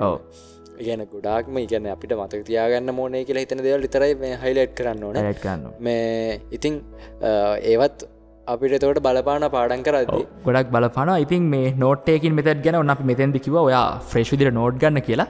අපේ ඉස්සරහදී මිනි එපිසෝඩ් එකකදී බලාපොරොත්තු වෙන්න ඉෆෙක්ටිව් නෝට් ටේකින් මෙතඩ් 3ක් ගැන අපි කතා කරනවා. ඉතින් එතකොට ඔයාලට පුළුවන් මෙතනින් දැන් අපිට මේ කියන්න බැරි වෙච්ච අඩුව ඒ මිනි එපිසෝඩ් එකකින් පුරව ගන්න පුළුවන්. මොනවද හොඳම නෝට් ටේකින් මෙතඩ් ලෝකේ තියෙන. ඉතින් ඔන්න ඕගොල්ලන්ට මේ නෝට් ටේකින් මෙතඩ් සමීප කරන්න අපි බලාපොරොත්තු වෙනවා මිනි එපිසෝඩ් එකකින්. මම හිතන්නේ මේ අපේ මේ එපිසෝඩ් එක ඇහුවොත් එහෙම කට්ටියට දැනගන්න පුළුවන් මේ වසන්තේ එන්නේ මොනවද කියලා. එපිසෝඩ්ද මොනවද මාතෘකාව ඒ වගේ ඔක්කොම දැනගන්න පුළුවන්. ඔව්. ඊට පස්සේ සමරයිස් කරන්න අපි මොනහරි දෙයක් ඉගෙන යවරුණාට පස්සේ චන්දු දැන් අපි පුළුවන් තරම් පොත් පාඩම් කරනවා නෝට් එකකින් ගන්නවා ඊට පස්සේ අපි YouTube එකේ ලෙක්චර්ස් බලනවා වගේ දේවල් කරලා මේ හැමදේම ඉගෙනගෙන අපේ ඔළුවේ තියන් ඉන්නවනේ. හැබැයි අපි මේක සමරයිස් කරගන්න ඕනේ. එහෙම නැත්නම් අපිට මේකට ටග් ගාලා ඇක්සස් කරන්න බෑ. ඉතින් ඔයාට සමරයිස් කරන්න තියෙන හොඳම විදිහ තමයි එක්ක ඔයාට පුළුවන් චීට් ෂීට් එකක් හදාගන්න. මේ චීට් ෂීට් එකක් කියන්නේ මොකක්ද කියලාත් මිනි එපිසෝඩ් එකකදී අපි කියනවා. ඒකත් බලාපොරොත්තු වෙන්න. ඉතින් ඒ වගේම ඔයාට පුළුවන් මයින්ඩ් මැප් එකක් හදාගන්න පුළුවන්. එහෙම නැත්නම් ඔයාගේ මයින්ඩ් පැලස් එක ඇතුළට දාගන්න පුළුවන්. ඉතින් මේ වගේ දේවල් කරලා ඔයාට මේක සමරයිස් කරගන්න පුළුවන්. හැබැයි ඊට වඩා හොඳම දේ තමයි මේ සමරයිස් කරන්න තියෙන විදිහ. ඔයා තව කෙනෙක් එක්ක මේ දේවල් කියන්න. තව කෙනෙක්ට කියලා දෙන්න. ඉතින් චන්දු මම හිතන්නේ ඔයාට ඒක අමුතුවෙන් කියන්න ඕනේ නැහැ නේ. ඔයා සාමාන්‍යයෙන් ගොඩක් අනිත්තට ලෙක්චරස් ගිහිලා දෙනවා. ඉතින් ඒ නිසා කොහොමද ඔයාගේ අත්දැකීම තව කෙනෙක්ට දෙයක් කියලා දෙනකොට ඔයාගේ දැනුම කොහොමද ඉම්ප්‍රූව් වෙන්නේ කියලා පොඩ්ඩක් කියන්න. ඒක තමයි රුවන්ත මේ ඒක මම කියන්න හිටිය මේ මම ඊයේත් මතක් කරා මේ මාතෘකාව කතා කරනවා ගියාම මේ කියන්න ඕනේ කියලා. ඔව්. මේ අපි දෙයක් අපි දන්න දේ අපිට පුළුවන් විදිහට අනිත් කෙනෙක්ට කියලා දෙද්දි අපි තමු දැන් අපි මොකක් හරි දෙයක් ගැන කියලා දෙනවා. හරිද? එතකොට අපි කියලා දෙද්දි අපිත් මේ දන්නේ නැති ප්‍රශ්නයක් අහන යා. ඔව්. එතකොට අපි කරන්නේ මොකද්ද? අපිත් ගිහිල්ලා ඔක දැන් අපිත් හොයලා බලනවා. දැන් මම දන්නෙත් නැහැ නේ යාට කියලා දෙන්න. ඊට පස්සේ මමත් දැන් හොයනවා ඔක. හොයලා එතකොට මගේ දැනුම තව වැඩි වෙනවා. ඔව්. හරිද? එතකොට එයාට කියලා දෙද්දි තවත් එයාගේ දැනුම වැඩි වෙනවා. ඔව්. ඊට පස්සේ එයා තව මාකර ප්‍රශ්නයක් අහුවොත් මම ආයි හොයනවා. ඔව්. අන්න ඒ වගේ අපිට ඒකෙනුත් දැනුම වැඩි වෙනවා. ඒත් එක්කම අපි දැන් ඔය හැම වෙලාවෙම මෙයාට කියලා දෙද්දි එක්ක අපි කොලේක අඳිනවා. එක්ක බෝඩ් එකක ලියලා කියලා දෙයි. එතකොට මේ අපිට ආයි අපිට අර මේ මතකයන් අලුත් වෙනවා. ඔව්. ඒත් එක්කම අර ලියන එක අපිට මේ නොදැනුවත්වම 3-4 පාරක් අපේ අතින් කෙරලා. නොදැනුවත්වම කරනවා. ඉතින් අනිත් පැත්තෙන් ගත්තට පස්සේ ඔයා අතින් ලියනවා නම් ඔයාගේ මොළේ ඊට අනුව ක්‍රියාත්මක වෙන්නේ එක කොටසක්. ඒ වගේම ඔයා කතා කරනකොට මොළේ ක්‍රියාත්මක වෙන්නේ තව කොටසක්. ඔයාට ඇහෙනකොට ක්‍රියාත්මක වෙන්නේ තව කොටසක්. ඔයා තව කෙනෙක්ට මොකක් හරි කියලා දෙද්දි ඔයාගේ 3 කොටසින්ම ඔයාට ඕන දේ මෙමරයිස් වෙනවා. ඉතින් ඒකත් සෑහෙන වටින දෙයක්. 90% විතරම මේ මතක ඉන්න ප්‍රමාණය වැඩි වෙනවා මේ වෙන කෙනෙක්ට කියලා දෙනවා නම්. කියලා දෙනකොට. මේ ඔහොම හිතන්නේ මේ අපේ ලෙක්චර් කෙනෙක් කිව්වා නේද මේ ඔයා කාට අහගෙන ඉන්න එකෙන් 100ට මම හිතන්නේ පොඩි 20 ගාණක් හරි ඔන්නම ගන්න. ඊට පස්සේ අපි ලියන එකෙන් 100ට 20 ගාණක් කොහොමම තමයි අපිට මතක ඉන්නේ. කාටට කියලා දෙන එකෙන් 90%ක් අපිට මතක ඉන්නවා කියලා මේ ඒ ලෙක්චරත් අපිට කිව්වා. ඔව්. ඉතින් මම තව යෝජනා කරන්න ඕගොල්ලන්. ඉතින් ඕගොල්ලෝ මේක මොකක් හරි සමරයිස් එකක් හදාගෙන ඔයාට පුළුවන් තව කෙනෙක්ට කියලා දෙන්න මේ සබ්ජෙක්ට් එක ගැන උවමනාවක් තියෙන. එහෙම නැත්නම් ඔයාට පුළුවන් ඔයාට මේ කියාගන්න. ඒ ප්‍රශ්නයක් නෑ නේ චන්ද. මොකද කවුරුත් hina වෙන්නේ නෑනේ. ඔයාට පුළුවන් ඔයාට මේ කියාගන්න. ඉතින් එහෙමත් නැත්නම් ඔයාට පුළුවන් ෆෝන් එක හරි ඔයාගේ වොයිස් රෙකෝඩර් එකක් හරි අරගෙන මේ කියන එක ඔයාට රෙකෝඩ් කරලා තියාගන්න පුළුවන්. ඒ වගේම ඔයා නිකන් ඉන්න ලාවට ආයේ රෙකෝඩ් එක දාගෙන අහන්න පුළුවන්. ඒතකොට ඔයාට ඒක ඇහිලාම මේ හැම කරුණක්ම ඔයාට හොඳින් මෙමරයිස් වෙනවා. මාත් ඔක ඉස්සර කරා මේ ඒ ලෙවල් දවස්වල පාඩම් කරද්දි මේ ඒ කියන්නේ මම සාමාන්‍යයෙන් ඉස්සර මේ ක්ලාස් එකේ ගිහලා මයි ෆෝන් එක මේ රෙකෝඩින් ඔන් කරලා තියාගෙන ඉන්නවා. ඒත් එක මමත් පාඩම් කරද්දි මමත් ඕක මේ රෙකෝඩින් ඔන් කරලා මම සමහරලාට වයිට් බෝඩ් එකක් අරගෙන මේ ඇඳ මම තනියෙන් කියලා දෙනවා මටම. ඒකත් කරනවා මේ එතකොට මම අර ක්ලාස් එකේ රෙකෝඩින් කරපුවත් මම අනිවාර්යෙන්ම අහනවා දෙපාරක් තුන් පාරක්. එතකොට යහදිත් මේ මතක් වෙනවා මේ වෙලාවේ මේ මෙන්න මේක තමයි අපි තුමුද අපි මේ දැන් කට්ටිය හිනාවෙන් මාකර විහිළුවක් කරයි කියලා. අපිට මේ දැන් ක්ලාස් එක ඇතුළේදී අපි අර රෙකෝඩින් එක අහද්දි මතක් වෙනවා මෙන්න මේක තමයි මේ විහිළුව කරේ. මේකට තමයි මේක කිව්වේ. ඒතර මේ කාරණා තමයි මේකෙන් කිව්වේ කියලා. අන්න ඒ වගේ දේවල් මතක් වෙනවා. ඉතින් මේ මට ඉස්සර සමහරු hina වෙනවා මේ ඔක රෙකෝඩ් කරන එකට මේ ඒ වුණාට මේ ඒක මම හිතන්නේ සෑහෙනම වටිනවා. ඔව් සෑහෙන වටිනවා. මොකද මමත් ඒ තරම් ලියන්න කැමති කෙනෙක් නෙවෙයි. ඉතින් මම කරන්නේ සාමාන්‍යයෙන් මගේ හිතේ මොකක් හරි අයිඩියා එකක් ආවොත් මම ඒක රෙකෝඩ් කරලා තිබ්බා. ආයි පස්සේ හුවා. ඉතින් මම සාමාන්‍යයෙන් ලියන්නෙම නැහැ. හැබැයි දැන් පොඩ්ඩක් වෙනස් වෙලා තියෙන්නේ. දැන් මම බ්ලොග් පෝස්ට් ලියන්න කියලා හදන්න. ඉතින් ඔන්න ඒ නිසා මේ දවස්වල රයිටින් වලට සූදානම් වෙනවා. හැබැයි එකක් පටන් ගත්තාම මේ තරම් අවුලක් නැහැ චන්දු. ඔව් ඒකත් හොඳයි. මම හිතන්නේ මේ රයිටින් කරන්න පුළුවන් හොඳයි. ඔව් පුළුවන්. ඉතින් මේ මට මේ ලියන්න කම්මැලිලා තියෙන්නේ. මට සාමාන්‍යයෙන් ලියනට වඩා දෙගුණයක තුන්ගුණ වේගෙන් මම ටයිප් කරන්න පුළුවන්කම තියෙනවා. ඉතින් ඒ නිසා මේ අර ගොඩක් වේගෙන් වැඩේ කරගන්න පුළුවන්. ඉතින් මමයි පෑනක් කරන් ලියන්න ඕනේ නැහැ නේ චන්දු. ඉතින් ඒක ඇත්තටම මගේ කාලේ කෑමක්නේ මට අනුව ගත්තා. ඉතින් මට ලියනට වඩා වේගෙන් ටයිප් කරන්න පුළුවන් නම් ඉතින් ඒ නිසා තමයි මම පැත්තකට දාලා තිබේ. නමුත් ඔන්න දැන් වැඩේ වෙනස් වුණා. දැන් ආයෙ මම ලියන්න අරගෙන තියෙන්නේ. හරි ඔන්න දැන් අපි දැන් 6 වෙනි එක ගෙනාවා. 6 වෙනි එක තමයි සමරයිස් කරන එක. ඉතින් ඊට පස්සේ තමයි මේ ඔයා ටෙක්ස්ට් බුක්ස් යූස් කරනවානේ. ඉතින් ඒ ටෙක්ස්ට් බුක්ස් යූස් කරන එක ගොඩක් ඉෆෙක්ටිව් විදිහට යූස් කරන්න ඕන. මොකද සමහර අය කරන්නේ පොත අරගෙන මේ හැමතැනින්ම හොය පාඩම් කරන ටෙක්ස්ට් බුක් එකක් ගත්තාම නිකන් පිස්සු හැදෙනවනේ. කරන්න ගියාම නමුත් ඒක කරන්න ඕන විදිහක් තියෙනවා. ඉතින් මේක SQ3R කියන මෙතඩ් එක යූස් කරන්න කියලා මෙයා කියනවා. කියන්න කිව්ව අන්තර මේ SQ3R මෙතඩ් එක ගැන කතා කරන්නේ නැද්ද කියලා. මේ ඒක මේ ගැනත් ගොඩක් දේවල් අපිට කියන්න තියෙයි මම හිතන්නේ. SQ3R මෙතඩ් එක ගැන අපි පොඩි මිනි එපිසෝඩ් එකක් කරමුනේ. මොකද ඒක මෙතන කියන්න තරම් ලොකු වැඩි. තව ටිකක් ගැඹුරට කතා කරන්න වෙනවා. ඔන්න ඉතින් SQ3R වලින් මේ අකුරු වලින් කියන දේ කෙටියෙන් කිව්වොතින් survey, question, read, recite and review.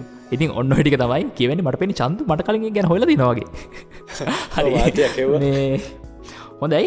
ඉතින් ඔන්න ඔක තමයි SQ3R මෙතඩ් එක කියලා. ඉතින් මේ ඔයාට ටෙක්ස්ට් බුක්ස් යූස් කරනකොට යූස් කරන්න පුළුවන් මෙතඩ් තියෙනවා. ඉතින් මම ස්පීඩ් රීඩින් එකේදීත් කිව්වා මේක මුලින්ම මාතෘකාව ගැන බලන්න, ඊට පස්සේ තියෙන දේ ගැන පොඩ්ඩක් කෙටියෙන් කියවන්න, ඊට පස්සේ විතර ඇනලයිස් කරන්න කියලා. ඉතින් මේ ටෙක්ස්ට් බුක් ඉෆෙක්ටිව් විදිහට රීඩ් කරන්න පුළුවන් ක්‍රම තියෙනවා. ඉතින් මේ SQ3R කියන්නේ එක මෙතඩ් එකක්. ඔයා මේ ටෙක්ස්ට් බුක් එකක් පාඩම් කරලා ඒකේ තියෙනවා ඔක්කොම රිවිව් කරලා විදිහ කරන්න පුළුවන්. ඉතින් කලබල වෙන්න එපා. අපි කොහොමද ටෙක්ස්ට් බුක් එකකින් උපරිම ප්‍රයෝජනය ගන්න පුළුවන් කියලා මේ හැම මෙතඩ් එකක්ම මිනි එපිසෝඩ් වලදී විස්තර කරන්න බලාපොරොත්තු වෙනවා. ඉතින් බලාපොරොත්තු වෙන නේ චන්ද. ඔව් ඉතින් මේ වසන්තයේ බලාපොරොත්තු වෙන්න. ඔව්. ඊට පස්සේ තියෙන්නේ 8 වෙනි එක. 8 වෙනි එකේ තියෙන්නේ ඔයාලට නෙමොනික්ස් යූස් කරන්න කියලා. ඉතින් මේක ගැන එච්චර කලබල වෙන්න එපා. ඉතින් මේකෙදි මේ කියන්නේ මේක අපි සරලව මෙහෙම තේරුම් ගමු. ඕගොල්ලෝ මොකක් හරි දෙයක් ගැන පාඩම් කරනකොට සාමාන්‍ය එක රිලේටඩ් මොකක් හරි කතාවක් හදාගන්න. නේ චන්ද අපි සාමාන්‍යයෙන් මොන හරි දෙයක් පාඩම් කරනකොට ඔය අර ග්‍රාෆ්ස් එක මතක තියාගන්න නේද? ඔව් ග්‍රාෆ්ස් එක මතක තියාගන්න. මේ ඒ කියන්නේ අර මතකේ ඉන්න විදිහේ කතා. ඒ කියන්නේ විහිළු කතාවක්.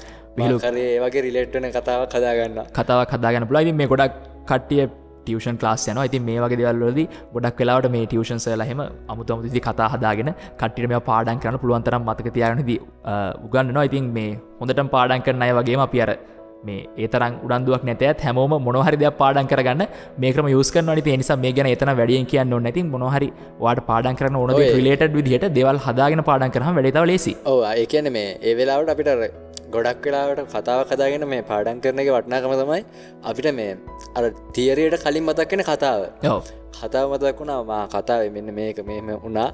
ඒ කියන්නේ මේක අපිට ඊට පස්සේ රිලේට් කරගන්න පුළුවන්. දැන් මේක අර මම ඔය ඉස්සර පාඩම් කරපු කතාවක් තමයි කම්පියුටර් එකේ RAM එක. ඔව්. මේ RAM එකට මම මේ රිලේට් කරගන්නේ ගොඩක් වෙලාවට මේ ගෙදර මේ අපේ අම්මා උයනකොට මේ මේසයක් තියෙනවා. ඒ මේස තමයි මම හැම වෙලාවෙම රිලේට් කරගන්නේ. ඒ කියන්නේ ඒ මේස උඩින් තමයි දැන් අපේ අම්මා දැන් මොන හරි හොදි මොන හරි හදනවනම් කහ එක ගෙනල්ලා තියෙනවා, මිරිසෙක් ගෙනල්ලා තියෙනවා. අන්න ඒ වගේ තමයි. මම RAM එකත් ඒ වගේ තමයි මතක තියාගන්නේ. මොකද අපිට ඕන කරන data යා තමයි අපිට මේ processor එකට ගෙන ගන්න ළඟ තියාගන්න hard එකෙන් අරගෙන. අන්න ඒ වගේ දෙයක් තමයි මම ඒ වගේ මතක තියාගන්නේ. ඔව්. දැන් ඒ චන්දු කියපු උදාහරණය ඔයගලන්ට හොඳ ආකල්පයක් එනවා. ඉතින් මේක මොන වගේද කරන්න පුළුවන් කියලා. ඉතින් ඔන්න ඔය 8 තමයි අපිට කියන්න තියෙන්නේ. study less, study smart. මේ ලෙක්චර් එකේ තියෙන සමරියක් විදිහට ගත්තාම ඉතින් ඔන්න අපි ඒකෙන් ගන්න පුළුවන් 8 ඕගොල්ලන්ට කිව්වා. මම අය මුලින්ම පොඩ්ඩක් කියන්නේ චන්ද මේ ටිප් පොයින්ට්ස් අර මොනවද කියලා. ඔව් කියමු නේද? ලේසිනේ. ඔන්න පළවෙනි එක තමයි විනාඩි 25 30ක් වගේ පොඩි පොඩි කාලවලට බෙදාගෙනවා පාඩම් කරන්න ගන්න. දෙවෙනි එක තමයි ඔයා ඩෙඩිකේටඩ් ස්ටඩි ඒරියා එකක් හදාගන්න. තුන්වෙනි එක තමයි ඔයා ෆැක්ට්ස් වලට වඩා කන්සෙප්ට් වලට අවධානය දෙන්න. හතරවෙනි එක තමයි ඔයා ඔයාගේ සෙල්ෆ් එක ෆාස්ට් කරගන්න. පස්වෙනි එක තමයි ඔයා ෆ්‍රෙෂ් නෝට්ස් ගන්න ඕන. හයවෙනි එක තමයි හැමදේම සමරයිස් කරන්න. හත්වෙනි එක තමයි ටෙක්ස්ට් බුක් යූස් කරලා ඔයා නෝට් ගන්නකොට ඒක එෆිෂියන්සි විදිහට ගන්න ඕන. අටවෙනි එක තමයි නෙමොනික්ස් යූස් කරන එක. ඉතින් ඔන්න ඔය 8 තමයි අපි ගෙනාවේ මේ ලෙක්චර් එකෙන් සමරයිස් කරලා. ඉතින් ඕගොල්ලන්ට දැනට මේ පොයින්ට්ස් 8 ෆලෝ කරන්න දේවල් ඕගොල්ලෝ දන්නවනම් අද ඉඳන් මේක ෆලෝ කරන්න ගන්න. මොකද මේක ගොඩක් දෙනා ෆලෝ කරලා හොඳ ප්‍රතිඵල ගත්ත දෙයක් විදිහට හඳුන්වලා තියෙනවා එළියේ. ඉතින් ඒ නිසා තමයි අපි මේක සමරයිස් කරලා අරගෙන ආවේ. ඒ වගේමයි මේකේ තියෙන හැම පොයින්ට් එකකටම අදාළව උදාහරණයක් විදිහට ස්ටඩි ඒරියා එකක් හදාගන්නේ කොහොමද, ඉෆෙක්ටිව් විදිහට නෝට් ගන්න කොහොමද, ඉතින් මේ නෙමොනික්ස් හදාගන්නේ කොහොමද, ඒ වගේම මේ හැම දෙයකටම අදාළව අපේ මිනි එපිසෝඩ් එකක් ඉස්සරහදී බලාපොරොත්තු වෙන්න පුළුවන්. ඉතින් ඒ නිසා මෙතෙන්දී අපිට කියන්න මගහැරුණු දෙයක් තියෙනවා නම් ඕගලන්ට එතන මිනි එපිසෝඩ් එකේදී ඒක පුරව ගන්න පුළුවන් වෙන්නේ චන්දු. ඔය ඒත් එක අපිට මොන හරි මගහැරුණා නම් ඔව් මේ පොඩක් කියන්න මේ අනිවාර්යයෙන් කමියුනිටි එකේ එතකොට අපිට පුළුවන් තව මිනි එපිසෝඩ් එකක් දෙන්න. එපිසෝඩ් එකක් දෙන්න. ඒ කියන්නේ අපි දැන් මෙතෙන්දි කතා වෙච්ච කාරණා වලට අනුකූලව අපිට ඉස්සරහදී මිනි එපිසෝඩ් එකක් දෙන්න අතපසුනොත් අමතකුනොත් අනිවාර්යෙන් මතක් කරන්න අපි මේ මිනි එපිසෝඩ් එක කරන්න. ඔව්. ඉතින් හරි. ඔන්න ඕක තමයි ස්ටඩි ලෙස් ස්ටඩි ස්මාර්ට් ගැන අපිට කියන්න තියෙන්නේ.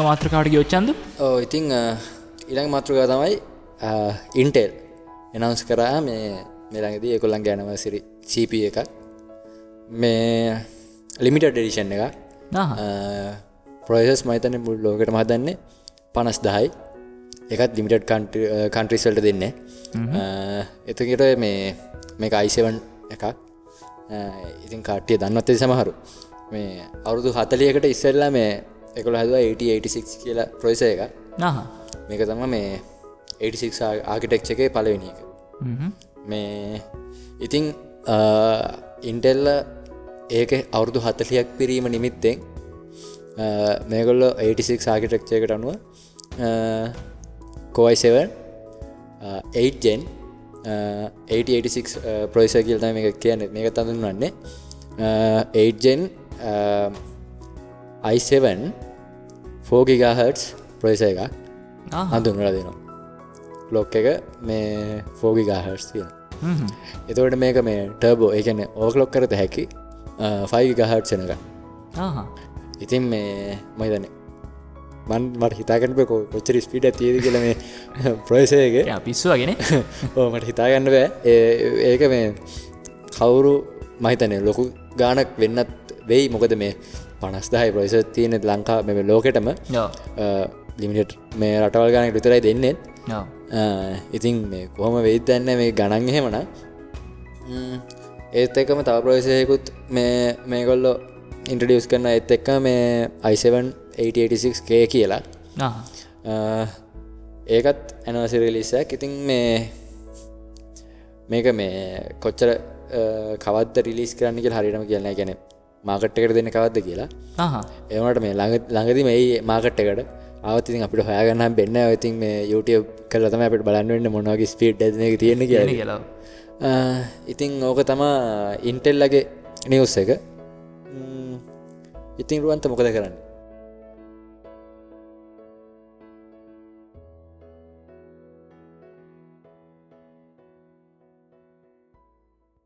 හරි තව ගෙනාපු නිවුස් තියෙනවා චන්දු හැබැයි වෙලාව ඉවරයි මදි වෙලාව මදි මොකද වෙලාව මදි කියන්නේ මේ අපිට අප්ලෝඩ් කරන්න අන්ලිමිටඩ් තියෙනවා නමුත් ප්‍රශ්නේ තියෙන්නේ කට්ටිය රික්වෙස්ට් කරපු වෙලාව තමයි විනාඩි 50ත් 40ත් අතර ඉතින් ඔන්න අපි ඒ වෙලාවට ආවට පස්සේ අපි දිගටම කරාම සාමාන්‍යයෙන් අපේ කට්ටියට ඇති නේද මේ විනාඩි 40ක් විතර අහනකොට නිකන් අහන්න බෑ බෑ වගේ හිතනවත් දන්නේ නැහනේ ඔව් සමහර මේ දිග එපිසෝඩ් දාපුවම මේ සති 3ක් විතර අරගෙන හිමීට තමයි ඔව් හිමීට අහන ඇත් තියෙනවා ඉතින් ඒ නිසා පුළුවන් තරම් අපි මේක ගොඩාක් දුරට කරන එක තේරුමක් නැහැ ඉතින් අපි ඊට වෙච්ච නිවුස් ටික අපි ඊළඟ එපිසෝඩ් එකෙන් කරමු එහෙම නැත්නම් අපි තව ස්පෙෂල් හරි මිනි එපිසෝඩ් එකකින් හරි එළියට දෙමු ඉතින් ඒ නිසා අපේ නියමිත වෙලාවට ආපු නිසා ඔන්න අපි නවත්වනවා ඉතින් අද අපි අරගෙන ආවා පොඩ්කාස්ට් මීට් අප් එක ගැන අපේ ඩේලයිට් මිනි ඉස්සරහට එන්න තියෙන දේවල් ගැන ඊට පස්සේ චන්දුගේ ටොපික් දෙකක් තිබුණා ඊට පස්සේ අපි ස්ටඩි ලෙස් ස්ටඩි ස්මාර්ට් අරගෙන ආවා ඉතින් ඔන්න විදිහට තමයි වැඩේ අද ගියේ ඉතින් මුලින්ම අද නම් පොඩ්කාස්ට් එක අහන්නේ අපි කියමු කොහොමද අපේ පොඩ්කාස්ට් එකට එකතු වෙන්න පුළුවන් කියලා චන්දු